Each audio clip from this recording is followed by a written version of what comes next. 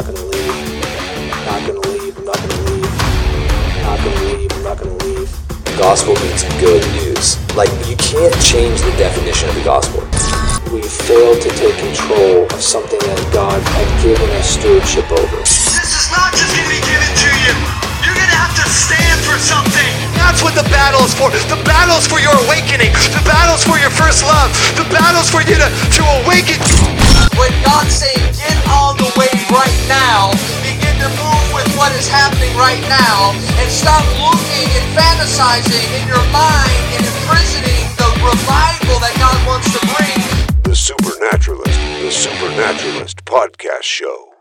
All right, Mike, good to see you. You too, thank you. Yeah, I've been looking forward to this. Yeah, me too. You're creating all kinds of amazing content right now, but you're also developing teams. You're here in Reading. You're just kind of going for it. Yes. You've been here 11 years. Yeah. But you're originally from Portland. Yeah, Portland, Oregon. Yeah, that's incredible. So if we could just kind of dive in there, kind of into the genesis of Mike Mashiro. Okay. And so how'd you get from Portland to Reading? Man, the short version is I was working in the corporate world, climbing that corporate ladder, doing really well for myself actually at a pretty young age. And then I was at my desk Monday morning, pretty depressed because I had just gone on a trip to San Francisco with some friends. And around 1 o'clock, I look at this woman. And as I look away from her, I don't know what happened. I don't know how to explain this except for time got fractured into 4 different sections. By the time I looked at my screen, couldn't hear anything. The whole world stopped. And I heard in my mind, "What are you doing here, Mike?" And I was like, well, what is happening? And then he said, "You're not supposed to be here. I have something else for you." And then everything went back to normal. And I didn't realize that moment changed my life. I obviously had to go process and figure out what was going on. So you're at work. It's 1 in the afternoon. Middle of the day. This lady walks by. You're like... I look at her name's Margaret. I was like, okay. Oh, Margaret's a believer, and so am I. We should probably be believers together in this environment. That was my random thought. It didn't really make any sense. And then everything freezes. Reality gets cut into like... As I look away from her, it starts to kind of like shift, and I'm like, what's happening? And by the time I look at my screen, everything has stopped, and I can't hear anything. The world is paused. And then God's voice fills your headspace. It was like he used the voice that I think my thoughts with and talked to me with it. I knew it wasn't me. It was like it was doing its own thing. I was like, what is happening? I was like, am I going crazy? This is weird. It's very kind of Neo-ish. It's very kind of Matrix-y. The Matrix is my favorite movie for I think a lot of obvious reasons. Yeah, awesome. Yeah, it was. I had never experienced anything like that. Get on the floor. Crawl, Mike. Exactly. He's like, yeah, exactly. I said north. Awesome. Totally. Okay. All right. So now you're like, okay, I'm not supposed to be here. Yeah. All right, so I get home, talk to a friend of mine who is a big advocate for YWAM. She had done a few things with YWAM, and she kept trying to get me to go with Youth of the Mission. And I was like, I don't want to go be broke for Jesus. That does not sound like a plan that I want to be part of, because that's all I could like experience from people. But after this moment, I was like, you know what? I'm open to anything. I knew I had to leave my family, my friends, my job, the location. I had to leave everything. I knew that. I don't know how. It came with understanding. So we looked at the website, and there were discipleship training schools all over the world. I was like, holy cow, these people are very much doing their job. This is amazing. And then I saw there were a couple in Japan. My dad is Japanese. I was like, if I'm going to go anywhere, I might as well go there. I can learn more about that guy. That'd be great. You know, my dad and I have always been very different people. So I was like, I would love to understand his culture and all that better. So anyway, long story short, I applied for a DTS in Tokyo and got accepted. But it wasn't until like 8 months later that I actually ended up going. And in that time was when I started encountering Jesus on a regular basis, and he wrecked me, and I wept constantly. Encountering Jesus, like that's like actual, like the physical form of Jesus. Well, he wasn't physical. No. So that's a good question. Yeah. I was going to a college group every Friday night that John Mark Comer was doing called The Way with Solid Rock back then. They're a Jesus church now. Yeah. I think they've actually... Anyway, John Mark, I sat under his teaching for a while. He convinced me that God loved me. And I got saved when I was 4, so I did the religious thing my whole life. But I didn't know Jesus, you know? And so John Mark kind of paved the way in my heart as far as just teaching that God emphatically was passionate about who I was, whatever. I mean, all of us. Wow. And then from that place, it was one random Friday night at the college group. The worship team was on stage, just leading worship. And then all of a sudden... It's not like God wasn't there, but all of a sudden I was aware that he was there, and I wasn't separate from him anymore, and I couldn't protect myself from him, and I was shocked at how intense his presence was, how I didn't know what holiness was until then. And I had studied it and talked about it and whatever. I was like, I don't get this, but all of a sudden there he was, and I was like, I remember wanting to die. It was just so intense. His humility, his kindness, his innocence. I was dumbfounded. I did not know that God was like this. Wow. And I had spent years like studying God, learning about God, telling people about God. So all of a sudden, everything that I thought I knew and what was happening there was such a contrast and a discrepancy that I was undone. I just like cried a ton. Wow. For the first time, I was just like I had like a pool of my own snot and tears in my hands. It was gross. And then every Friday night that was happening, it didn't stop. I couldn't. Yeah. I don't know like, if God was doing this himself or something changed in me, but like I could not protect myself from him. And then it started happening outside of Friday nights. Like it got bad enough that if someone said the name of Jesus, I would just start crying immediately because I just mascara everywhere. Yeah. Totally. I just could not fathom that Jesus was real. I couldn't believe there's someone like him in the world. And I didn't have like a resume that I was going off of anymore. I wasn't going off some book. I was like, I know this person. He's the most beautiful person I'd ever met, and he's real. And my brain could not compute. So I just cried all the time for like months. And a few of my best friends, every once in a while, one of them would pull me aside and be like, dude, are you okay? Like, I know that you keep saying, you're talking about Jesus and he's beautiful. We get that. And that's true. And I agree with you, but I'm concerned. Like, are you sure there's not like something deep, some pain or something that you're not understanding? I'm like, he's beautiful. And I just would be, I hear myself, I'm like, I sound like an idiot. I don't know what else to tell them. It's incredible. So that time, that was like a very constant thing going on. I had no idea he was rewriting everything about what I knew. And it was crazy. Anyway. Yeah. That's amazing. And now that was all at YWAM. Is that right? That was before YWAM. Oh, that was all in before. Portland. Yes. Oh, my stomping grounds. The Lord just started moving in my life, and once I made the decision to leave, all of a sudden this stuff started to shift, and He just moved in and started like cleaning house. That's incredible. Yeah, that's incredible. It's crazy. Yeah. So then, did you do the YWAM Japan thing? Yeah. So in April of 2008, I moved to Tokyo and did the discipleship training school there. Yeah. Met a spiritual father of mine, Dave McDaniel. That's when I first found out about Bethel. The first Sunday service I went to in Tokyo, there was a team from a place called Bethel School of Supernatural Ministry, and I'm coming from conservative side of Christianity, right? Yeah. So I was like, they're all like sticking pennies to the wall and stuff. Not yet, but at least they're doing that in Reading, not in Japan. All right, yeah. But I was like, is that like Harry Potter for Christians? Like, what are you talking about? I had no grid for supernatural Christianity. Right. So at the service, these two girls, like one of them called me out at the end. They're prophesying over people. I'd never seen that before. And so anyway, they called me out. I stood up, and then they started telling me some things about my relationship with the Lord and the anointing on my life that I had not really heard before. I mean, I'd heard some things, but they were pretty specific. And I was like, I think this might actually be God. And I didn't know what else to do with this. So I just wrote it down. I was kind of intrigued. The next week we did a treasure hunt, and I'd never done anything like that before. Found a guy explicitly the way I described him. I was like, what? So I'm like having to question some things and make some new choices about what the world really is and how God actually participates. And so that was like 5 months of me just having to like wrestle through some things. And I read When Heaven Invades Earth by Bill Johnson while I was there. I just wept. Amazing. Couldn't believe someone was teaching that stuff. Yeah, I'd been looking for for a long time, and I think I needed to go on that journey before I'd be willing to hear what Bill had to say. But yeah, so that time in Japan changed my life. I went from being a very heady, intellectual, cerebral Christian to starting to open up to the possibility that the Spirit could actually lead, but the Holy Spirit could lead me. Yeah, I didn't have a grade for it, so yeah. That's incredible. So then at a certain point, you're like, these guys are from Reading, and they seem pretty cool and different. Yeah, there's something like that going on.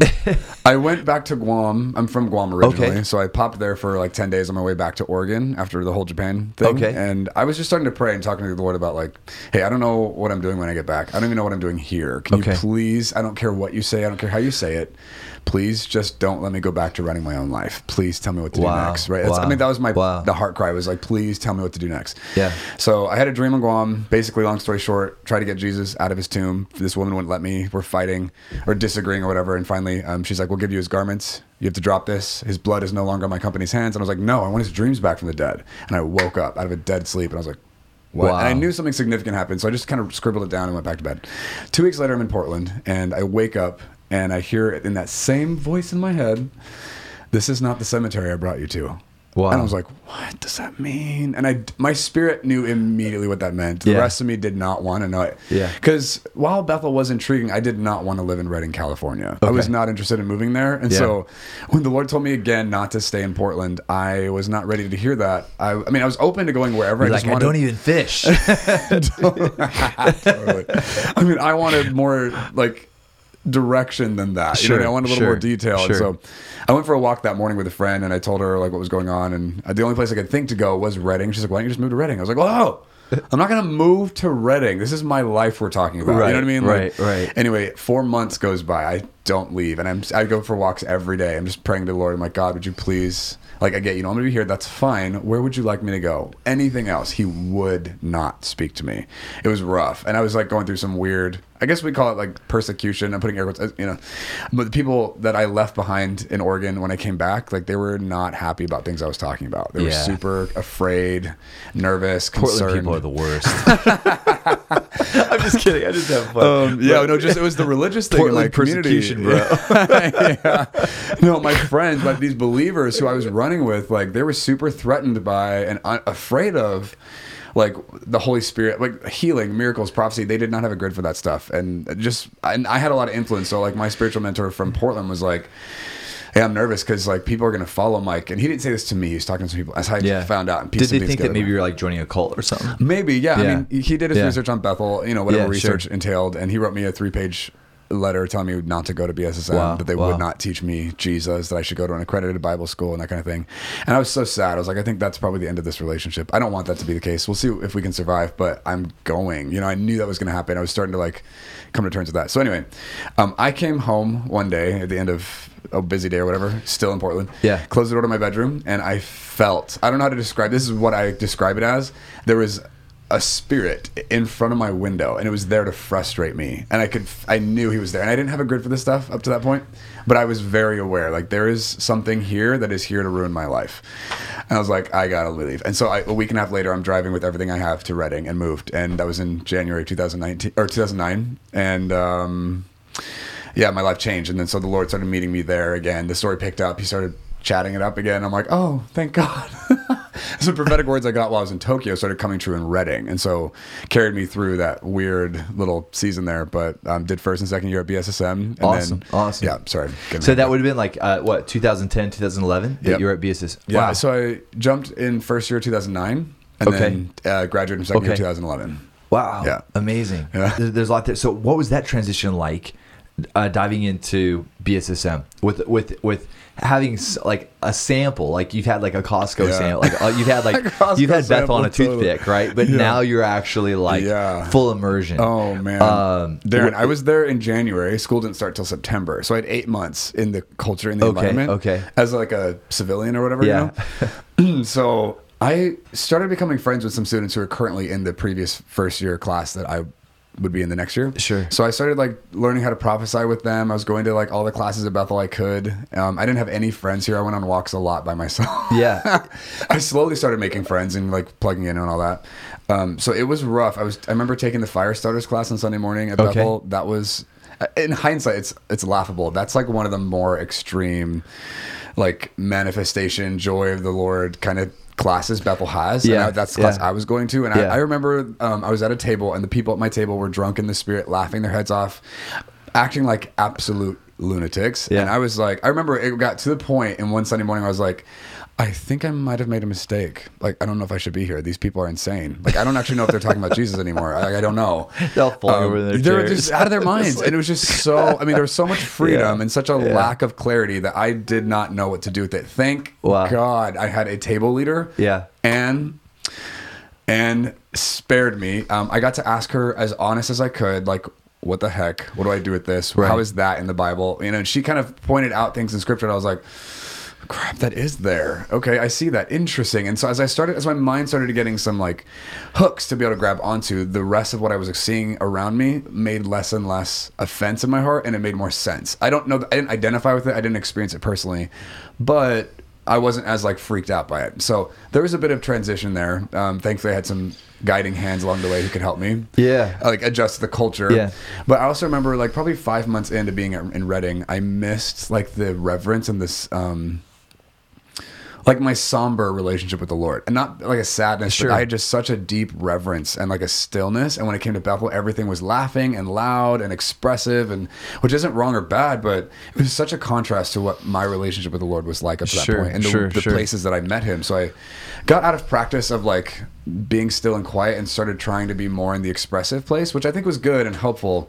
But after a while, I started like feeling like I missed Jesus, you know? And then not to say they didn't have it, but it was just a culture shock and a transition that I was like having to work through. So that was interesting. So by the time I got to first year, I had worked out some of that stuff and had a little bit of stamina and like a grid for the culture. So that was helpful. That is. Yeah, I mean, I always think it's interesting when you think of like just the quantity of students that come from all over the world, from all kinds of different backgrounds. Yeah. And we usually have a Bethel team come through our church every spring, nice. For mission trips. Okay, nice. And I'm always shocked at the diversity of students and the diversity of backgrounds. Yeah. And I always wonder, like, how do they do assimilation? Like, because there's language and then there's such a culture, right? And so I was wondering if there's kind of like an assimilation kind of cultural immersion, sort of like, when we use this word, this is what we mean, you know, and if this happens, this is how to react or not react, you know, but or if it's just basically like, get it, you know. I would say it's a combination of both. Maybe a little more of the boot kicking, but I mean, it was 10 years ago, so I don't know if they've like changed this a bit, but definitely there were moments where there was some vernacular coaching, like, hey, you guys, when we say this is what we mean, this is what we don't mean. Back then they were running into students like doing outreach like at Walmart or Target or whatever, and then those stores like banning students from being able to do ministry, which we understand from a business standpoint, but like Bethel was having to try and manage some of those messes. And I think Bethel has done a great job like preserving a culture of freedom and empowerment whilst also setting these new people up who do want to take these radical risks or whatever up for success, and learning how to like navigate relationship with the city and business and stuff, right? Yeah, it's incredible. It's a mess for sure to have to navigate, and I think they do a great job. So we do have a bit of like guiding along the way as far as like how to walk this out on a soul level, like, hey, you guys, yes, do anything the Lord's saying. However, remember, there are human beings who don't know him, and they're not going to perceive what you're doing, and some of this is risk, some of this you might be missing completely. Like, put some grace in there, put some space in there for you to actually renegotiate what this needs to look like or whatever. So yeah, I think they did a great job explaining that, but a lot of it was do it, you know? Green light. Yeah, totally. So Goose. It's like a happy little like mosh podge, and then you kind of work it out, you know? No, that's awesome. And then how were you able to find the balance again between kind of like the sacred and part of your relationship with the Lord, and then the playful fun part? Yeah, it's a great question. I guess, or were you able to find? I'm assuming that you did find kind of. I would say that I don't actually have a huge value for balance. So I wasn't looking for a balance necessarily. I just want an intimacy with the Lord, right? And so one of the most awkward parts of encountering the Lord like that and knowing him in that place is I can't make him show up. I don't know how to get him to do anything for me. You know what I mean? Like, God, it's time. Like, would you just like wreck me again? Like, I don't know how to get him to do that. You know, I wish I could, and I wish I could give that to other people. I don't know how. And so that makes my walk with the Lord, for me personally, a little bit awkward. Like, all I know to do is just bear witness, tell my story, whatever. But I don't know how to get him to like black them out like he did me. You know what I mean? Like, I don't know how to do that. And if someone does, I'm like, I'd love to learn how to do that, but I don't know how. So I don't know that I ever balanced it. I think that I continued to just do what I could with what was in front of me and just continue to seek the Lord. And there were moments where he would come. It was nowhere near as intense or as regular as it was in Portland. And I don't know if that was like a seasonal thing or like a initial thing. There were moments where he would come like that. And I'm like, I could breathe again, right? But it definitely has become more infrequent. And I think partly that's because of what I'm focusing on and what I'm doing. And the other part is, I think, just what's been established and what has matured. Like, the Lord meets me in different ways now, and I don't ever not want that to happen. Of course, like, I love it, and it does happen every once in a while. But I don't know that I have a lot of authority in the matter. I don't know how to, like, regulate it or whatever. So, anyway, I don't know that I found a balance, but the best I know to do is be faithful with what he's given me, continue to say yes, and trust that he knows what he's doing, wants the best for me, better than I want for myself, and he's more capable. And so as I continue to just agree with his intention and nature toward me, like, I let him work it out. And I think I've just a lot over the last few years let go of trying to produce certain outcomes in my experience with the Lord. You know? And not because I don't want them, but because I don't know that that's how that played out. You know? I guess that's probably the best. Absolutely. So now you're like, discernment. That's like a big part of like your gift mix and and also what you're equipping people in. Yes. And you also talked about like you were aware of this spirit in Portland that was like trying to frustrate you. Yeah. Where you knew it would be unhealthy for you to stay there. Yeah. And so did that start to become kind of like a pattern? You started to become more and more aware of spirits. Great question. Yes, great question. Yeah. It didn't become a pattern. What happened was, on the second day of first year, I was looking for a place to sit. I didn't know anybody in school, and there was this woman sitting in a chair with some people. I bounded over to her. I knew in my spirit. The rest of me did not understand, but I had learned how to like follow the spirit a few times in my life, and this was one of those moments, and I just said yes. So I ran over to her and asked if I could sit next to her, directly next to her. And there were all these empty seats along the road. She was like, okay, moved her purse out of the seat I wanted to sit in because I wanted to sit. Which in hindsight, I'm like, yeah, I look crazy. So I sat next to her. Within the first 2 minutes, out of her mouth comes, I see evil. I know when people are lying. She starts describing deliverances she was part of in a ministry. She was in another country. And I was like, what the heck is happening? Because I didn't have a grid for that stuff. I was like, is this girl crazy? Is this real? Like, right. Wow, these students are weird, like I didn't have a grid for what I didn't know that she was super unique in that environment. Anyway, we sat next to each other for the rest of school together. Like we did life together. We became really good friends. We had a bunch of common friends, whatever. She mentored me in discernment. So my mentor in Japan was gifted in discernment, walked me through some stuff. I didn't have a grid for it, so I couldn't receive as much from him during that space. But then when I got to Bethel and met her, like she just really invested in me. Wow. We wrestled. We fought so much. I don't know if wrestling is the right word. We fought all the time because she was so dominant and aggressive in her opinions about things, which in hindsight, we both looked back and like, yeah, that wasn't awesome. That could have been better. We both could have done things better, right? Sure, we're going through first year. We're losing our minds. But it was so, but what she was saying was so foreign to me. I could not track where she was coming from, how she knew these things, the audacity to say that about other people or about situations. Like I didn't have a grid to really put that in my Christian box and it feel good, Sure, yeah. So I got to work through even that cultural shift and mindset shift and all that. And a year and a half went in and we worked it out. We wrestled. There were moments that worked great, but there were things that she could track. And the way that she tracked them, I'm like, I do not know how you're doing this. I don't get it. We stopped being friends for like 5 or 6 months maybe, just because I needed a break. I was like, listen, I can't keep doing this. This is exhausting, whatever. At the end of second year, I had like a 21-day period where multiple times a day, every day for 21 days. I don't know why. I'm not one of those people that but that happened. These epiphanies or these revelations would hit me. I'm like, oh, this is what's going on in my life. This is why. And then the next immediate thought is, oh, and she told me this like 10 months ago. She told me this last year. Like just repeated confirmation. I was like, dang. And so she'd constantly like expected me to be discerning and to pick this stuff up and have a grid for it. And I believed her, but I wasn't getting it. All of a sudden, at that point, finally, things started to click. And so I started taking risks and like applying what I thought I knew to my relationships and asking questions. I started saying no to evil in my relationships. I'm like, hey, this is going on, or this is hitting me in a certain way. I don't love this. And I started finding language to express this. Wow. Because I lied up to that point most of my life. Wow. I didn't realize... I wouldn't have called it that, but in sincerity, like I was being dishonest because no one around me was paying attention to the things that I was responding to. Like, because I could feel when people were lying to me, and I could experience like when stuff was twisted or when there was a motive there that had an ulterior motive or an agenda going on that wasn't awesome. And so I just constantly like learned how to pretend like what people were telling me was the truth, and I treated them as if that's what was going on. But underneath, I didn't like regard them like that in my heart, and I constantly was guarded in that way because of the discernment piece, and I didn't know that's what it was. So when I started getting a grid and some language for what was happening to me, and realizing that this wasn't just me judging people and making stuff up, but that it was actually me responding to things in the spirit, I had to experiment and test that quite a bit to prove this was in fact what was going on. And after like, I don't know, the 17th, 18th, 19th conversation, I was like, this is spiritual. This is crazy. I thought it was just the way I processed the world. I didn't realize this was discernment in action. And the biggest like takeaway for me was not just my own personal freedom. That was huge. But watching the radical transformation in people around me. Everyone started saying the same thing. No one has ever told me this before. I know exactly what you're talking about. And right now, all these memories are flooding my mind of that very thing, and I never knew what to do with it. And so people started shoving me into this place where like, please tell me, what do I do? No one has ever addressed this in my heart. I've always felt alone here, and you see it. what is it?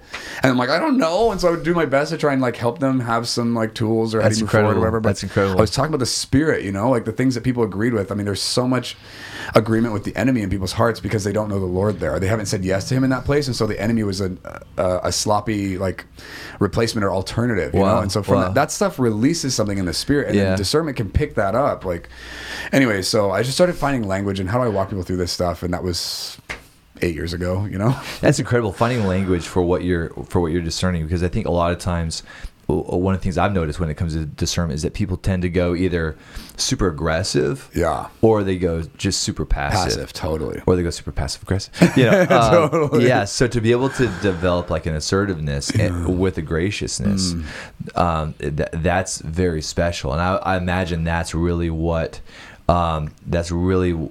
is flavoring a lot of the teaching that you're doing, is being able to discern, but then being able to articulate what you're sensing in a way where it produces healthy relationships, and not just, you know, blurting out what you're seeing and fracturing relationships with that intel, you know? Totally, I mean, it's divisive, it's harmful, it's accusatory, it's condemning. If you don't discern things with the Lord, things can get really messy. The gift doesn't take care of it itself, right? You need the Spirit of the Lord to guide how your gift operates, for sure. Have you noticed, man, like I've seen people that you could say that they're super prophetic. They might say that they're super discerning. It kind of cracks me up because my kids, I got a 3-year-old, 5-year-old, and an 8-year-old, and they wrote this song that goes, "You are super prophetic, baby." So whenever I think super prophetic, I always think of that song. We're hoping to turn it into like a pop song. I like that. You know, the boy band, you know, girl band, I guess. But like what I'm wondering is, like one of the things I've noticed is that sometimes when people go through severe trauma as a child, almost to the point of death, and there's this point of just like having to survive like this severe trauma, that it's almost like people develop the ability to read people out of mere survival, like in order to make sure that I'm going to survive. That ever had I need to read you and read you quickly to know if you're somebody that I'm going to allow myself to get close to, because I will not let you take my life, right? Like, so I imagine a lot of this is subconscious, like running in the background. But I've known some people that have been able to read people incredibly accurately, but I've noticed kind of a theme or trend there. So I wanted to ask you about that, as far as when it comes to it's probably a question of like the difference between discernment and suspicion, or is there a place where actually trauma can unlock even spiritual gifts? That's a great question. Fascinating, Darren. You've done some research. I like it. It's not really research. It's more just like some stuff that I've lived through, just through, you know. Well, I mean, you've paid attention, you've taken note, and observed, right? Like that's a specific thing you're looking at. That's fascinating. Sorry, research. I think we all, as human beings, have spiritual sensitivity, and I think that people who experience extreme trauma or pain or whatever probably tend to tap into some of that because they're motivated. They have a reason to explore that aspect of their being. I don't think they're doing it with their head. Some other part of them is grabbing onto what's available to try and produce like some level of success in their environment based on what they're working against. So I think that your ability to read somebody, there's a spiritual, we might call it intuition, right, that you can tap into, that I think is straight up available to all of us. And I think a lot of people don't practice it because they don't need to. Life's fine. They're okay, right? So I think the trauma piece very much provides incentive. It causes people to be willing to do the work of going inward and paying attention and putting in the diligence, because it does take practice. I don't know that I've ever been traumatized to the point of death or anything. I've experienced trauma as a kid, I think. When I hear other stories of trauma, I'm like, is mine trauma? I don't know. Right? Because but not that to diminish my pain, but I think I definitely had motivation as a kid growing up to explore this because of my relationships with my family. My parents are awesome, but just going through this stuff, I was always very sensitive, and so I didn't know what to do with a lot of what I picked up. And so I learned at a pretty young age, like, I don't think these people know the answer to what I need. I didn't have this in English in my head. I just kind of reacted that way. So I went inward pretty early as well. And I think that's a big part of how I developed my awareness and sensitivity to these things. Obviously, going through BSSM and working with some people in particular that helped me get grit and language for what I was already like competent in. So I think that people from trauma can tap into spiritual sensitivity and awareness. I would say I would differentiate discernment from spiritual sensitivity. I think that discernment is a gift from the Holy Spirit. We have discernment in general, and then we've got the supernatural ability to distinguish between spiritual influences or spirits. And so in that, I think that the gift helps you identify what is this spirit? What is it not? What is it doing? How did it get here? It comes with that kind of ability to track.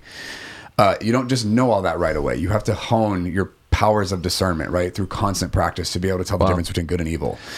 So that's talking about all of our general discernment, but then it's also, I think, applicable to the gift of discernment. You got to practice this thing. You have to work out a relationship with how it operates, because the gift will come with guidance, instruction, clarity, warning, all the things.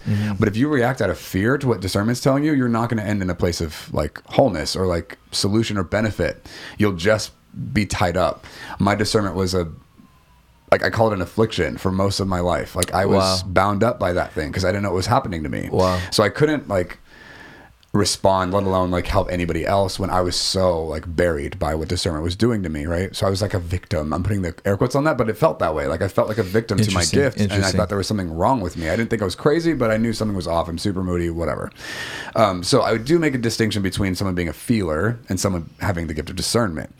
I think the trauma piece causes people to tap into a competency in that area. I think everyone has the capacity to feel like feelers do. Sure. And some people, I think, go there because they have to, so they get good at it. It's more of for some people, it's more of a luxury, and then other people, it's more of a necessity. Yeah. And I would say, like, from my experience, what I've observed, I was born this way. I didn't like seek this thing out. Maybe at a young age I just tapped into it, perhaps, but I see it in my family line pretty pronounced. I see a lot of people, before me and around me in our family who are also moving in discernment, and it's interesting, like the way they used it and how they perceive the spirit is unique. It's different than how I do, but I do see a common thread of the ability to separate what's happening in the spirit realm. And this is even with family members who don't know the Lord. I see them operating in it as well, and with the way they think it's helpful or whatever, which is so intriguing. So I think there's a gift that gets passed generationally. From my experience, I think that's true. I see some of that in scripture where Paul's talking to, I want to say it probably Barnabas. Oh, I'm missing it right now, but the gift of faith passed from his grandma to his mom to him, right? Like watching this thing being passed. I don't want to die on that hill. I don't need to like convince anybody that's a thing, but I think that that's a piece. The other part is I think people can tap into it. They can learn, they can be trained in this, and their spiritual senses can like be disciplined in this area to operate in supernatural ability the Lord does provide. So I think it's an interesting combination of both. Yeah. No, that's awesome. That's awesome. And I haven't actually gone through your course myself, but our young adults have gone through it at Seattle Revival Center. They loved it. It's very, very helpful. Good. Thank you. And it's super intriguing. I mean, what I love is that here you are, a very grace-based, because a lot of stuff that comes out with discernment, it's very, I think it's very kind of like there's a lot of kind of fear-based marketing behind it. Totally. And so I like, and sometimes that fear-based stuff kind of develops more of a spirit of suspicion. Totally. And it comes with accusation and punishment as well, which are very contrary to the kingdom of the Lord. Yeah. He doesn't operate that way. So when your gift is used to do those things, you're actually working for the enemy. But yeah, it's very rampant in that conversation. Yeah. Okay, and now you're doing another kind of ministry where it's kind of taking discernment, but it's kind of taking it to the next level. So it's kind of taking this principle of discernment and then unpacking it kind of systematically with the Holy Spirit in order to see people get set free. Yeah. What does that look like? Yeah. What's it called? What does it look like? Well, I think we have a few. Can we do it right now? You wanna? Let's go. We have a few different expressions. What's the most shameful thing you've ever done? Let's start there. I think that your theology, I think your relationship with the Lord, I think your willingness to follow him very much influence how you're going to operate in the discernment realm, right? The gift is there to separate what's happening in the spirit. It is there to judge. And that's really awkward for Christians because we're taught not to judge. Jesus said, don't judge lest you be judged, right? The measure you use will be used against you. That's like the one verse that every non-Christian knows, right? Like the Bible says, don't judge. Right. Totally. Where's that at? I don't know. It says, don't judge. And I see Christians do that as well. Like they inadvertently like accept that as a label or a standard. And so they do judge. They just don't talk about it. They lie and pretend like they don't think that thing. or they don't see it or whatever. Yeah. I see a lot of dishonesty in Christianity. Yeah. We're all very polite. We're really nice. Just we're dishonest. And I don't think people call it that. They think they're loving people. And I'm putting air quotes on that because that is not love. Right. And so I've got a huge, I've declared war on what a lot of people call love and trust in our culture. I'm like, that is not love or trust. When you look at the spirit of what you're doing, it's not love. It's not trust, right? That's a whole different conversation. Love, yeah. Well, it's conditional and it's based on our perception of morality and right and wrong, not based on the spirit of God. And where does love come from? We can't come up with that stuff. We can do all the right stuff without love, Anyway, so that's a huge piece of how you practice and exercise discernment in an environment. And so I'm one of the beautiful, and this is something I teach pretty intensely. The most important thing to discern is the Lord, right? The spirit of love. And then the next most beautiful thing that I can discern in the spirit is the spirit of a person. What God put into motion, what he said yes to, what he breathed life in, that has a frequency to it. That person has a certain expression. And so when people say yes to the enemy and they agree with what the enemy told them about who they are, how they're supposed to influence or what they're allowed to do or not, you can feel it because you can discern their spirit. And so anything that comes from not the Lord, not his design for them, comes with a jagged output reader. It's off. It throws you off. And they're not necessarily trying to lie to you, but as a discerner, it feels like they're lying because it's inauthentic to who they are. And you don't know that. I wish someone could have told me that as a kid. I wish I could have known the difference because I thought people were just lying all the time. And in the spirit, it's the same. They're all lying. Yeah. But they're not trying to. I don't think they're coming at this from a dishonest place. They've said yes to something inferior. And so that's the only thing they know. And so they're trying to give you what they've learned and behaved in. Yeah. It's just not true, right? Yeah. So it feels like lying. Anyway, so being able to discern who people are is so valuable in the thing you're describing when you're talking about how do we help people get freedom in the discernment area. We have coaching, so we call it spirit coaching, right? I've got coaches that work with me. We take clients, they work with us. The whole point is to help discern who are they, what are they made out of, what are they supposed to be like in their context, in their story, in their relationships, and then what are the things that they've said yes to that are coming against who they're supposed to be, what the Lord intended for them. Not some necessarily predestined required course of action, but more an alignment and a submission to what the Lord has said about them in whatever context they're in. And so we work with people to help identify what they've agreed with in the spirit, good or bad. Usually we address the negative, not because we're afraid of Satan or what he does. He has no power in this. But when people believe him and they've accepted what he proposed in that area about them or whatever, then it is energized by their faith, and then it produces and it kills them, right? It steals, it destroys, right? So it's like seed form. The enemy does that, and then when they agree, it has its effect, right? And so we definitely spend a lot of energy and time helping people recognize that stuff. And usually once they see it, Ephesians 5:13 says anything exposed by the light becomes visible. Anything that's visible is light. And so when even the things that the enemy has touched and used against you in your own life, when that gets exposed and you see his hand all over it, you see it for what it is. It's not, you don't have to rebuke him, bind him, blow the shofar, whatever. You don't have to do any of that stuff. Once you notice it, the thing loses its power. When your heart actually recognizes the truth, the shift already happened. You don't have to make this happen. I call it the dynamic of light. It just strips the thing. Then you blow the shofar. If you want to blow the shofar, man, blow the shofar. Yeah. And sometimes that is appropriate. I don't want to knock that entirely. I have a value for. The thing is, what I'm going to go after is agreement. If the Lord says to do whatever, then do it. You want to align yourself. These face to face, but do you also do these things online? Most of the clients we work with are online, actually. Really? So they're other places. Yeah. Is it a set amount of hours, or is it kind of an ongoing kind of coaching process? It depends on the you're person. My coach, and we're doing life together. Yeah. Well. Yeah, it depends on the person. So it depends on what they're coming for. So some people just want to fix this thing in their finances or in their marriage or whatever. Yeah. Some people want someone to be in their boat for a long term and to just help them walk through shifting multiple things in their life. I think that's the more ideal approach. I think that's where we're most effective. Yep. Having a coach kind of walk alongside you on a regular basis successively, right? I think people see the most radical breakthrough and transformation. We call it fruit that remains, Jesus describes. I think they're actually able to get something that will stick around by having a coach go with them through many different things. What are some red flags? What are some things that people might be thinking or feeling that are red flags where it's hey, some coaching would probably be good? Yeah.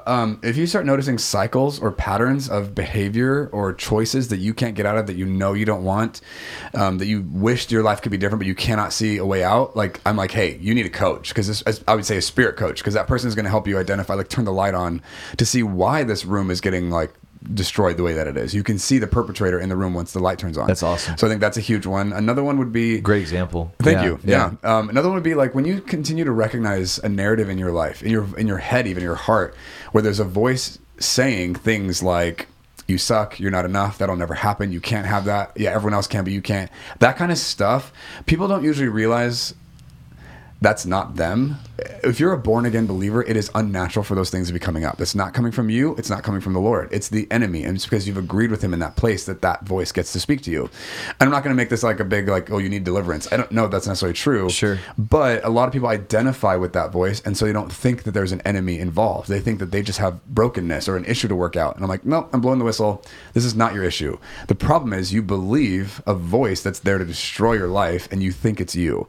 The biggest thing he's got on you is you think that's you. Yeah. And once you recognize it's not you, and we can help you separate who you are from all the other junk that's going on, it's not hard.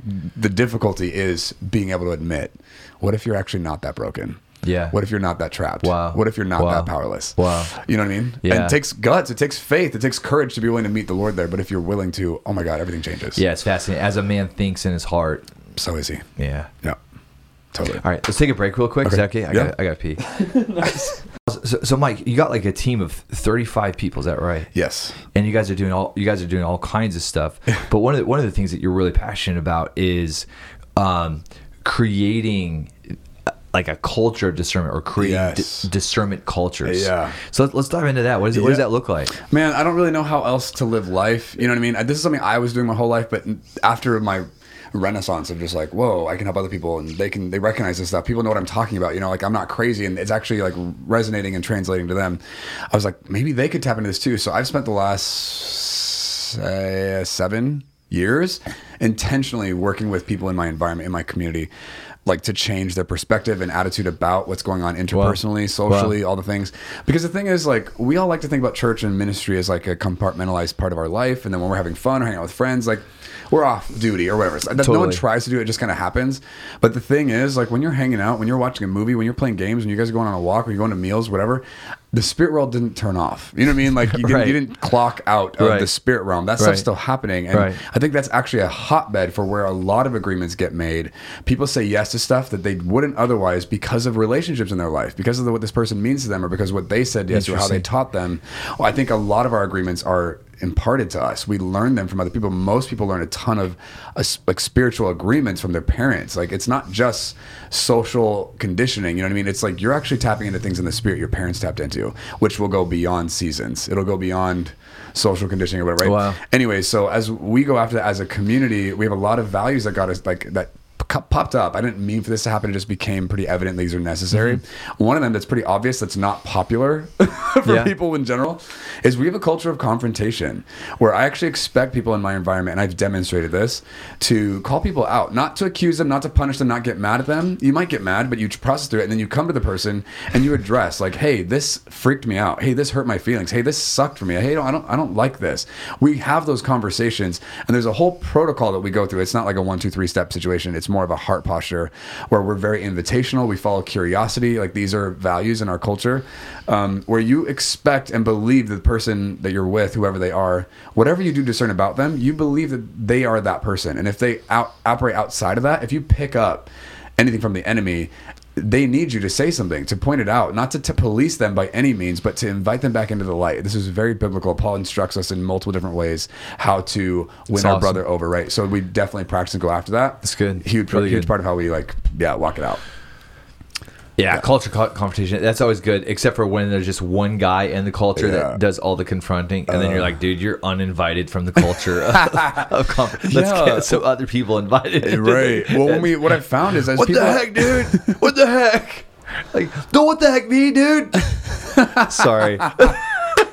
When people are empowered, like no one gets away with that. They don't get to just like run amok. You know what I mean? And we've got a couple people in our environment who are stronger. They're more dominant and aggressive. They're in check. They're not like punished. They're not blacklisted. You know, like they're invited into. Hey, you don't get to treat people like that. What's the deal here? And then they get to look at it, and everyone gets to embrace humility or offense. And there's a constant choice there, and we all get to navigate that. Man, it's so neat. I know that in Seattle, we partner with a couple of different missions and shelters, and the Union Gospel Mission in Seattle has just an incredible success rate in seeing people get set free off of drugs. So talk about high grace culture, right? Like you have people coming right out of prostitution, homelessness, severe addiction, and so it's a high grace culture, but it's also an incredibly assertive culture where there's a lot of confrontation. There has to be, because the only way you can sustain a high grace culture is to have such a value for healthy conflict resolution. And so I think that's amazing. Thank you. I've seen a lot of fruit from it. I'm like, if I were to leave here and start over with a whole different group of people. So that's like a thing that you guys do. You actually go into an organization or to a culture and teach how this looks and how to do it in a healthy way. Yes. I'm working on having more and more people on my team be able to step into that conversation. But yes, we do. I especially do that. But some of my people do it with me. Yeah. That's great. It's great. Very cool. Very, very. All right. Now, let's talk about your love and passion for business or the marketplace and seeing people begin to run with that, or maybe even seeing people in the marketplace and they're not being fruitful. There's not a lot of effectiveness. So I imagine you're helping entrepreneurs on all sorts of different spheres and levels. Yes. But where does that love and passion where does that come from? Yeah, I think that I've been an entrepreneur from a pretty young age. When I was in 3rd grade, I sold erasers to my classmates. I found out that the student store sold them for a lot cheaper than any of us knew, and I would just charge a certain, like a more for profit, right? And I managed it, and I marketed it, and I helped people realize the value here. And so I was running a little side business there until my teacher caught wind of it, and then the government shut it down. Just my business got taken away from me. Awesome. But I learned something there. But I also, in hindsight, I'm like, wow, that's actually really indicative of me. That's been in my life. That's been in me my whole life. So I couldn't quite get on board with the way school was or just traditional employment. It never made sense to me. I couldn't figure out how people allowed this to be such a long-term solution. I was like, how can you live this way? It just never computed for me. And so I get that that's not normal or common, but I'm actually finding it's a lot more common than people like to talk about. Anyway, so when I was 25 years old, I started really going after, okay, what would it look like for me to be an entrepreneur? And I started following a bunch of other entrepreneurs on social media that were doing what I wanted to do. They were living the life I wanted to live. I was like, oh my gosh, I want to be that person. Because I didn't want to just go to churches. I didn't want to do the circuit of conferences talking to the same Christians on repeat. You know what I mean? I wanted to talk to people who were looking for answers and solutions, whether they called Jesus Lord or not. I wanted to help them and watch them encounter the truth and see the Holy Spirit invade, and then even see people come to Jesus because of that. That's awesome. I have I think there's an evangelistic part of me in that. I've always loved the secular environments I worked in growing up. I had such a passion watching people experience the love and the truth of God and accountability in that place, and then being hungry for it and being responsive and desiring it. And I've seen that across the board. Everybody wants Jesus. They're offended with Christianity or people or messes or whatever, right? I'm not saying everyone. Anyway, so I started dabbling in entrepreneurship myself, taking risks, casting my lot, and then when I was 29, I had 3 or 4 different side hustles that grew past my main salary as a full-time employee. So I quit my job at 29, those few years ago, and have been self-employed ever since. And I'm super passionate about the entrepreneurship thing because I think the traditional model of employment is not setting people up for success long-term especially, but I think especially my biggest problem with that system is it encourages people not to think. It encourages them not to dream, to let go of hoping and exploring and having faith. I'm not saying that's true across the board. I'm saying I see that as a pretty common theme. Yeah, totally. And especially for myself, when I was under it, I was like, I'm not rewarded to dream. I'm not rewarded to think outside the box, to be creative in my solutions, problem solving. That's not, and I'm not incentivized to do that. I'm paid for the position I hold in a structure, and and so it just feels really limited, and it feels to me like it's contrary to the nature of the Lord. And if people can do better than this, why wouldn't they? And I see a lot of them not choosing it, and I think it's because they just don't know any better. So I feel very passionate about waking up people and being like, hey, there's a whole other option here. I'm not saying it's the only one, but this thing actually incentivizes you to be creative, to be exploratory, to be curious, to take risks, to be brave. And I want those attributes in people. Cowardice is not in the kingdom, and we see a lot of it all over the place, and it's just so inappropriate. It's sinful to be fearful. It's not okay, and a lot of us accept it in certain ways. It's socially acceptable. I'm like, this is crazy. You can't. And I'm not trying to say everyone, you're sinning if you're not an entrepreneur. I'm saying if you're hiding from life, you're not trusting Jesus, and that I have a problem with, right? So anyway, I'm thinking of the lion in The Wizard of Oz with the little bow in his hair, totally, and can't roar. Yeah, exactly. Like the poor lion, like just prancing down the yellow. Yeah. There's so many domesticated cats running around. I'm like, you're so much more than that. The little bows. Yeah. Totally. So I want to go and just snip the bows off everybody. That's and awesome. Be like, hey, yeah. It's time to roar. It's time to eat, It's time to hunt. Go make stuff happen. Awesome. Like the Lord put desires in you. That's awesome. They're not just going to happen. You got to go hunt. You know what I mean? You don't earn this from the Lord. You go agree with him. You go prove to the world that he's right. That you trust and believe him regardless of your circumstances, regardless of what people say. Like you get to go demonstrate what intimacy with him looks like, and the monument gets erected, and maybe it's a business, maybe it's a move in a ministry. I don't care. But go pursue that. Don't just let someone pay your bills and be dependent on them for the rest of your life on what's possible. Like that, I have a big problem with that. Just the heart posture and the attitude there. I'm not saying being employee is wrong or bad. I'm saying I think it's a temporary solution for you to get to where you're supposed to with what the Lord's asking of you. And I hope this is burning in people's hearts right now. I'm like, hey, man, you're going for it. It's real. No, it's awesome. a thing. It's You're awesome. not crazy. There's something there. You're accountable to it. The measure, the talents you've been given, there needs to be an increase. You got to multiply that sucker. You know what I mean? Yeah. And so we started. Go ahead. I was gonna say ministry is interesting, right? Because Yeah. on one hand, when you're in ministry or you're a minister, you're basically self-employed as far as the government's concerned. Right. But it's different than being self-employed, because if you're a self-employed entrepreneur, you have a certain set of wins that are going to determine if you're successful or not. Totally. And usually that's determined by your profit, your profitability as a company. But that's not necessarily the case in ministry, because in ministry, your declaration is as a non-profit, right? And so a lot of guys go into ministry thinking I'm a non-profit organization. So there's almost like this subconscious defeater that's like that's almost like, if I'm in ministry, I'm not allowed to profit, or it's like illegal for me to profit. And when I was in the marketplace before I became a pastor, I was all my jobs were commission-based jobs. So if I needed to make more money, I knew how to do that. And for me, it was really a difficult transition coming into being a lead pastor at 27, because I remember I don't know if I asked our board of elders this question or not, but I remember thinking like, okay, so this is how much money I'm making right now. All right, so I could always control my income. I've always had full control of my income, and now for the very first time ever, I don't have control of my income.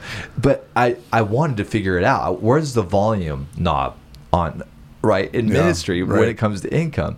And that's an awkward question to ask. And it was almost like, so how does church world work? Like, is it by church size? Like in order for my salary to be here, does the church have to be this big? Or like, those are like questions that and those are things that they don't really talk about in Bible school, you know? Totally. But it is weird, because when you're a lead like a lot of guys, when they go into ministry, they think that pastors just preach. But no, you have to have a business savviness if you're going to run, if you're going to be in regardless if you have an executive pastor or whatever else, right? So there needs to be more entrepreneurs, I think, in the church. Totally. And there needs to be more church people being entrepreneurs. Yeah. But it's a fascinating conversation. Yeah, I totally agree. I have such a huge passion for that. I think we need It's a weird more, kind of conversation, though, because people freak out. Like, if you're a businessman, you're allowed to talk about income and profitability. Interesting. But like, if you're in the church and you start talking about profitability and income, people are like, oh, you're one of them, Yeah. Which is a stigma that's like, this is not based on truth or facts. This is based on like offense and perception, and totally. So we actually at Numa, we expanded a whole new branch. We call it Nouveau Riche, rebranding like a term, Nouveau Riche. It's a French term. It actually is derogatory for like people who generate wealth in their own generation. Wow. Old money looks down on them because they're unrefined, they're new to the game, whatever. That's cool. I'm like, that's awesome. How many people were not handed wealth in their lifetime but could generate it now, especially in the time that we live? So I wanted to take that term and move it over from derogatory to being like, provocative and like empowering. Yeah. So I have a whole crew on my team dedicated to helping people who have an interest or a value for stepping into the entrepreneurship world, but maybe haven't done it before, don't have any grid for it, don't know where to start. We have an event coming up in November called Entrepreneurship, and it's for people who just haven't actually stepped into that stuff yet.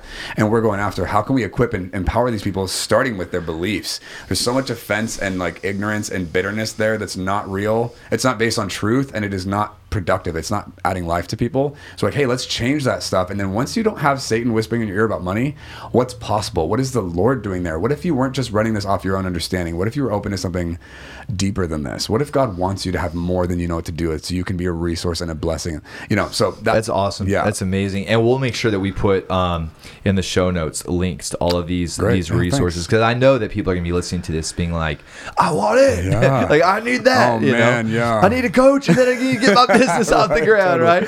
Totally. You know. Yeah. That's amazing. All right, now I found out about you from your discernment course, but then of course the next follow up was, and you've got to check out his YouTube channel because Mike is doing this like movie review thing on YouTube, and the very first movie that I saw you review was It. Stephen King's It, you know, about the clown. So I thought you were going to be like, especially being the discernment guy, I thought you were going to be like, you know, like, run away, stay away from this movie. You know, as you know, Stephen King is filled with the host of Hades, and like I thought you were just going to be shredding it, but you were so fair. And in your assessment of the movie was just wonderful. It's just very refreshing. It was just very refreshing, and so I love your perspective. I love the way that you think and see things and deconstruct things, and so, dude, how did that? At what point were you like, you know what YouTube needs? YouTube needs like a discernment-based movie reviewer, you know, like how did that happen? Yeah, great question. So going to the movie theater is actually quite an ordeal for me. It used to be way more than it is now, but it's still a thing. Going to any public place with a bunch of other people where you sit in a room for a couple hours and they have an emotional experience is drama for anybody who can pick this stuff up in the spirit, right? It's stuff's coming up. Their agreements are flooding that room, and it's so. I used to have to go on walks every time. You're like, yeah, but I typically wouldn't notice till after the movie was over, and then I'm like, and like the world just goes dark and everything's wrong, and I need to get away from everybody and don't talk to me. Yeah, that happened all the time. I think a lot of people. Dude, I think you and I are probably complete opposites in this way. Like I'm so naive in a lot of these things. I'm just like, you know? Nice. Well, yeah, that must be really nice for you. Yeah. So I used to have to go for a walk all the time afterward and just like process like what. So it's incredible. I learned how to just like go over the movie with the Lord and just like celebrate what I liked, like reflect on what I appreciate, whatever was good, noble, true, lovely, whatever. I would think on those things with the Lord and reflect on that stuff. And as I did, all the things that were trying to get at me from the theater left. I didn't have to bind anything or like cast anything out or rebuke anything. I just communed with the Lord, and it took my shofar into the woods and just danced around. But as I just drew to the near to the Lord, and like we enjoyed the intimacy we share, and I just looked at the movie with Him, all the other stuff went away. But I didn't know how to do that. Anyway, it was actually a fascinating experience. Rated R. I went to go see it with a buddy of mine because I thought that movie traumatized me as a kid. It turns out it was actually like Clowns from Space or something that actually traumatized me. It wasn't. That sounds horrible. But I thought Clowns it was from Hell. Yeah, totally. Part 4. So I went and saw that movie, and I was shocked because when I left the theater, I felt so clear. I felt so unencumbered. There wasn't any sludge getting on me. And I was like, what the heck is going on? I feel oddly awesome right now. And I just watched a rated R like movie of a demonic clown trying to kill a bunch of children, a lot of expletives, a lot of violence, darkness. How do I feel this way? Right? I'm the discernment guy. Of course you would think, of course I'd walk out sludge. That wasn't the case. I was like, why is that? I got to reflect. Like there was so much hope and camaraderie and victory and overcoming in that movie. That was the main theme. It wasn't fear. It was hope, and it was overcoming and courage. And I was like, whoa. And it was friendship and and the bad guy was so explicit the whole time. You never wondered who the bad guy was. You never wondered who the good guy was. It was never in question. And so actually spiritually, the lines were very clean. And so when you walk away from the spiritual discernment piece, I wasn't watching that movie through my own lens and filters and offenses. I was watching it according to my awareness of the spirit realm, and I walked away with a clean bill. I'm like, this is fascinating. You know what I mean? Because people judge according to the flesh. Absolutely. And that's so heinous. Like, it's not what's going on. When you look at the spirit of something, you could have a rom-com that's actually sludgy and disgusting, and it looks all like, pretty and fine, but underneath of it, it's gross. That's right. So anyway, it's like not about the rating or the genre. It's about the spirit behind it. Wow. Okay, I just want to ask, so obviously there's like a deep love for film. Oh yeah, I love movies. I'm a human being. I love story, right? I mean, I guess maybe I love more than other people, but I think movies are fascinating, and there's such an interesting mechanism in our culture. Sorry, you asked me a question I didn't answer. Spirits in the Theater came from, I was teaching in my Discerning Spirits class at BSSM, and I was talking about the movie theater experience and just trying to like help people get a grid for it practically. Where does this stuff play out? How does this actually pertain to normal life? And there was someone in my class, like I think the second or third year I taught it, who worked in the film industry, and she came up to me and she was like, I think I made a statement, the movie theater is the new temple. I didn't mean to make a big, like I wasn't supposed to be this big deal, but I was just like, hey you guys, this is where people are getting agreements on a regular basis. They go there weekly, they like have a huge value for this in their rhythm. They would never step in the foot of a church, but they go to the theater all the time and they're being taught, like they're being indoctrinated, what's good, what's bad, their morality, whatever. So she came up to me, she's like, oh my God, when you said that, she's like, this is a big deal. And when you talk about movies, this is a thing. You need to make a show. And she just kind of went, I was like, what? And so that kept being a conversation. Eventually, we executed this last year. So like a little over a year now, like shooting that stuff. And the whole point was just talking about what was happening behind the scenes. Because I think everyone is experiencing this. They're just not conscious of it. They're not aware. I went to a movie last night with my girlfriend. We were watching Gemini Man. And I don't want to give anything away, but there's a scene that happened. Specific characters having a certain dialogue. No spoilers, but... It's not a spoiler, but anyway, 5 minutes later, I looked at her and I was like, and I could tell like that scene, whatever. I looked at her and I was like, the room just shifted 5 minutes ago. She's like, really? How? And I could feel it because I could feel myself getting pulled into the ground. I was like, this sucks. I don't always catch it in the middle. Sometimes I do. Usually I catch it after, but I caught it in the middle. She's like, what happened? I was like, what does it feel like? I was like, I thought about it for a second. I was like, sadness. It's sadness.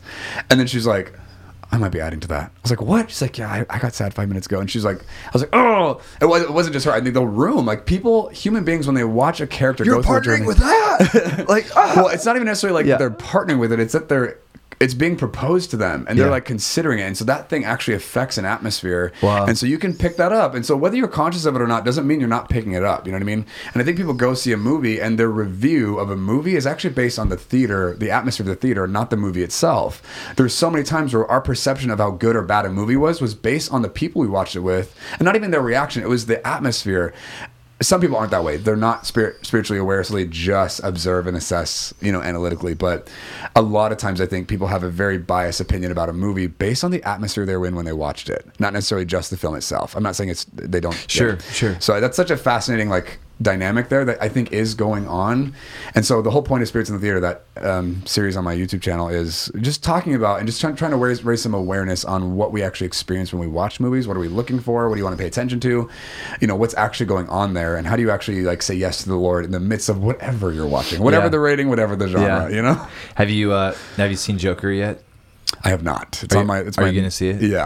Yeah, of course I'm going to see that movie. Are you kidding? I'm like, what's going to happen? What I've heard some things. I'm like, I'm prepared for it to be kind of dark, but I want to see how they portray this. Yeah, I really want to see it too. Yeah, really bad.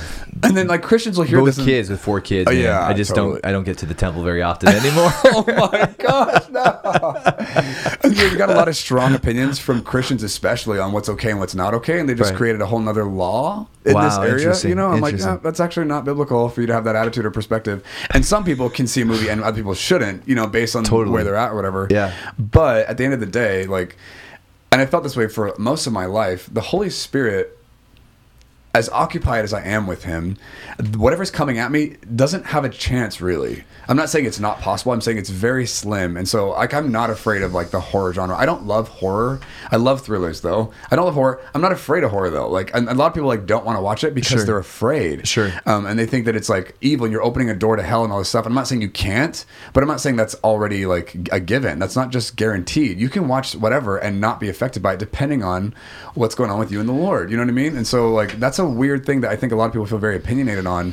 And I think that I can get crucified for some of that stuff. But I'm I can pretend for your sake and try and act like a Christian, or I could follow the Lord and not come under your rules and experience what he's doing, Totally. I don't want to be a stumbling block by any means, obviously. So I'm not trying to I'm not going to die on this hill, but we've got a lot of religion and superstition when it comes to movies and stuff. And I'm not saying they don't affect you, they do, but what I'm after is, can you grow in your awareness and your competency in navigating those things where you could even still watch something not great and recognize what's happening and take it to the Lord and it not turn your life into a nightmare, you know? Well, I love just how you're watching movies and how you're practicing your spirituality, because like you said, a lot of people separate, I'm going to the theater, so I'm going to turn off my discernment now so that I can actually enjoy this movie. Totally. Versus you're just practicing practicing the presence of the Lord and practicing what you're learning in the Spirit and all that. I think it's fascinating.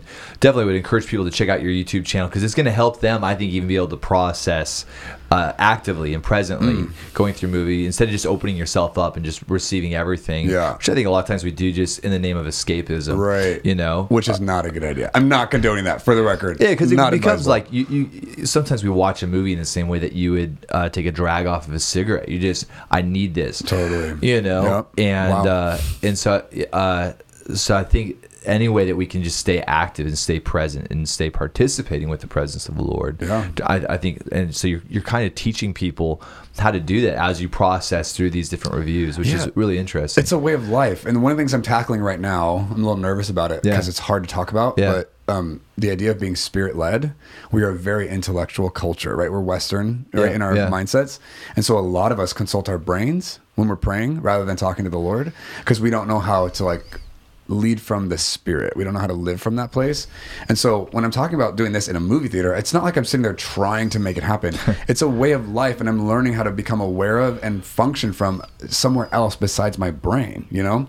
And actively trying to find language to help other people tap into that, where we actually learn how to live from the Spirit. You don't turn it off. When you go to the theater, the Lord doesn't leave you at the entrance and you pick up your relationship again when you leave. Like, He's in there with you. And so you experience, and that's true for everything, that you get to commune with Him in all of the things. Even if there's corrupted stuff in it, the Lord hasn't left. And so how does He relate with you in that stuff? You know? No, that's awesome. That's awesome. We're going to be going on to Hollywood, actually. So we're driving tonight. Nice. And we're going to be doing 2 days of podcasts with various influencers there in the area. Not necessarily, I really wanted to get hold of a screenplay writer. And so I had a guy, he's actually a Muslim guy, and he's done some incredible stuff. He's been nominated for a Golden Globe and Emmy. He's actually in Jerusalem right now, so he wasn't able to do it. Oh, dang. And because I'd love to chat with some legit screenplay writers regarding the kind of the moral responsibility of a screenplay writer. Like, is the idea just to get butts and seats, or is there a responsibility to have some sort of redemptive you know? So and then I also met a gal that worked for Francis Ford Coppola and would read scripts before he'd go to his desk, and so both of those are gonna have to be maybe 2020 conversations. I bring all that up because for a guy that sees, that watches a lot of movies and then reviews them, you can kind of begin to sense different patterns that are occurring even from the big screen to the little screen. My question is do you feel like there is like a redemptive or restorative bent that's starting to come to entertainment, or do you feel like that there still is like this sort of depravitist kind of bent in it and everything? And what's your own kind of what are you kind of sensing and discerning? Is it the clashes of two sides, or Yeah, totally. I've actually wondered this recently. Is it becoming more redemptive, or have I just started noticing this more now? Has it always been this way? I don't know. I think it might actually be. There's a lot more intelligence and awareness now than there was before. But something that I think is fascinating about that conversation is there are people who are making movies for whatever the motive or whatever. But I think a lot of them, I think Hollywood especially, error aside, delusion, craziness, nasty, whatever aside from Hollywood. So I'm not condoning any of the craziness. Sure. I think there's a lot of sincerity coming from people in the film industry trying to make a statement, about social norms or societal pressures or whatever, where legitimately there's something in them crying out for freedom, crying out for understanding, for compassion, for mercy. They don't know how to say it like that, and they might even take up an aggressive, like, combative attitude to fight even like a religious thing or like a moral, like, oppression that people felt like they were trapped by or whatever. And so I actually see a lot of sincerity and beauty in, as heinous as their expression and attempt might look, a desire for wholeness and freedom and not being like trapped by someone else's demands on your life. I see a lot of that coming from Hollywood that I think is the Lord, that is His nature. He is like that. Oh, sorry. I think that there's a perversion of like, freedom means we have no morals. We have you don't get to judge me, whatever. And that's not true. So I think we can step into a lot of weirdness, but I think I see a lot of sincerity of like wanting to break out of like restriction and restraint and like condemnation and punishment and accusation that is very kingdom in spite of all the other weird stuff. I see that rampant throughout, especially like Disney and Pixar. They've got a lot of that going on, but like in Hollywood in general, there's a lot of that. There's a lot of ugly stuff too, right? But I do see that, and that's real, and it's powerful, and that's necessary.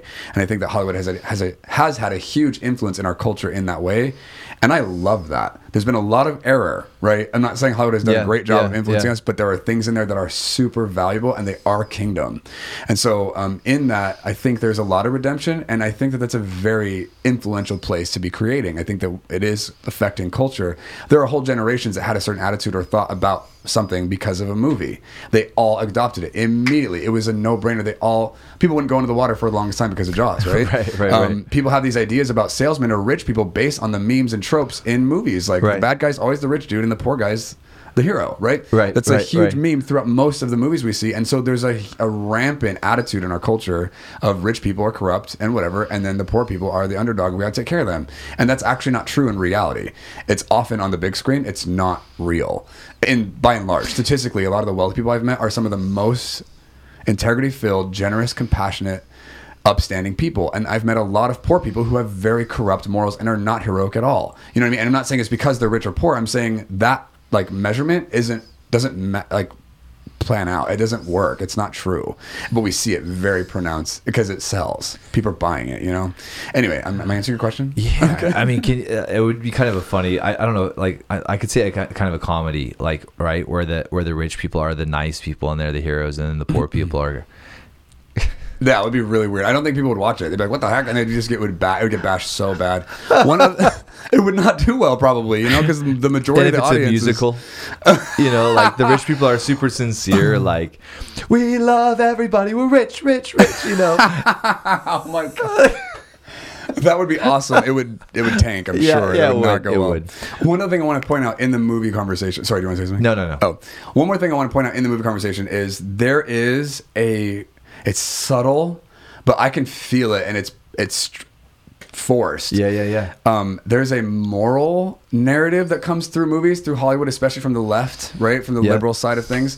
It was very obvious to me when I watched that movie with Mark Wahlberg and Rose Byrne. I forget, they're like adopt 3 kids in the foster care system, and then I forget what it was called, like families, I don't remember. Anyway, that is just an example. It happens all the time, where these morals are portrayed and established as a standard where it's shameful to not want this thing. It's shameful to want this thing. It's amazing to want this thing. And they formalize lifestyle choices or attitudes, and they lock people into a certain argument.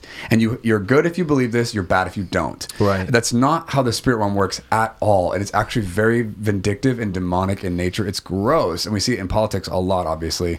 But you see that in movies, and I'm like, oh, this is. And it grates against me so intensely when I see it, when I experience it, because I'm like, it's disgusting, and people have no idea it's happening, and it is shaping what they think is right or wrong in the world, and it is going to lead them into bondage, and it sucks. And if like a whole population believes this, it is going to have negative adverse effects on our life, you know, like, and that's awful. And so I see that coming from Hollywood as well, which I hate it. It's awful. Wow. Yeah, that's really good. It's actually really good. And also being able to probably even host those kinds of conversations even with our kids. Totally. Like when you're able to discern a kind of this an agenda or a worldview that's trying to be locked down onto your, onto your construct. Totally. And you be able to spot that and teach your kids how to spot that.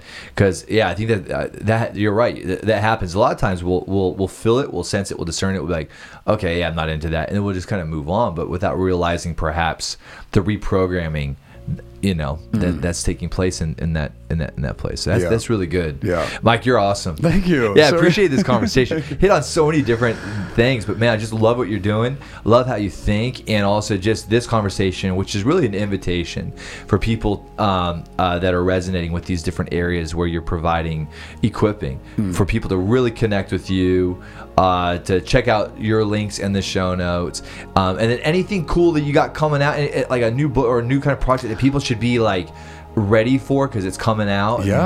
Actually, I just finished the outline to a book I've been trying to write for the last probably year. So we're going to start going to town, getting that written out. But we just finished that this last week. So I've got a book coming out. I don't know what I'm calling it, but it's basically going to be my manifesto on discerning spirits. Amazing. Which I think will be so helpful, specifically for people who absorb information that way. So that'd be like a 2020 project. Probably. 2020 It'll probably release. hopefully come out 2020. Yeah. I don't know when. I can't promise that. That'd be great. I think somewhere in that year, we've got the entrepreneurship event coming up in November. We've got another event coming up in, I want to say April. We don't have actual dates yet, but just something to be aware of. It's called, I forgot what we called it, but basically it's like starting your business. So this is like for people from the entrepreneurship event going into, if you have a lawn care business, a carpet shampooing business, you're cutting hair, you're a coach, whatever, you want to like take your business to the next level. You want to start your business, whatever. It's for the people in that phase of life where they have an idea, they've got a product, they've got a service, or they're already trying, and you want to like get this thing moving. Make that business is for that. Yeah. So we've got a lot of push for the entrepreneurship stuff right now. Yeah. Super exciting. In July, we have our Numa Symposium. So July 2020, we're gathering everyone that's part of whatever we're doing into one room. We're having an event. We're going to get on the same page. There'll be some teaching, but also like connecting and networking here in Reading. Yeah. That'd be amazing. Lord willing, that's the plan. Yeah. Dude, you're crushing it, man. Thank you. You're blowing it up. Thank you. Yeah. Thanks for creating this time, this space. Thanks for having us over. Totally. My this pleasure. is great, man. Yeah. Appreciate you. Likewise. All right.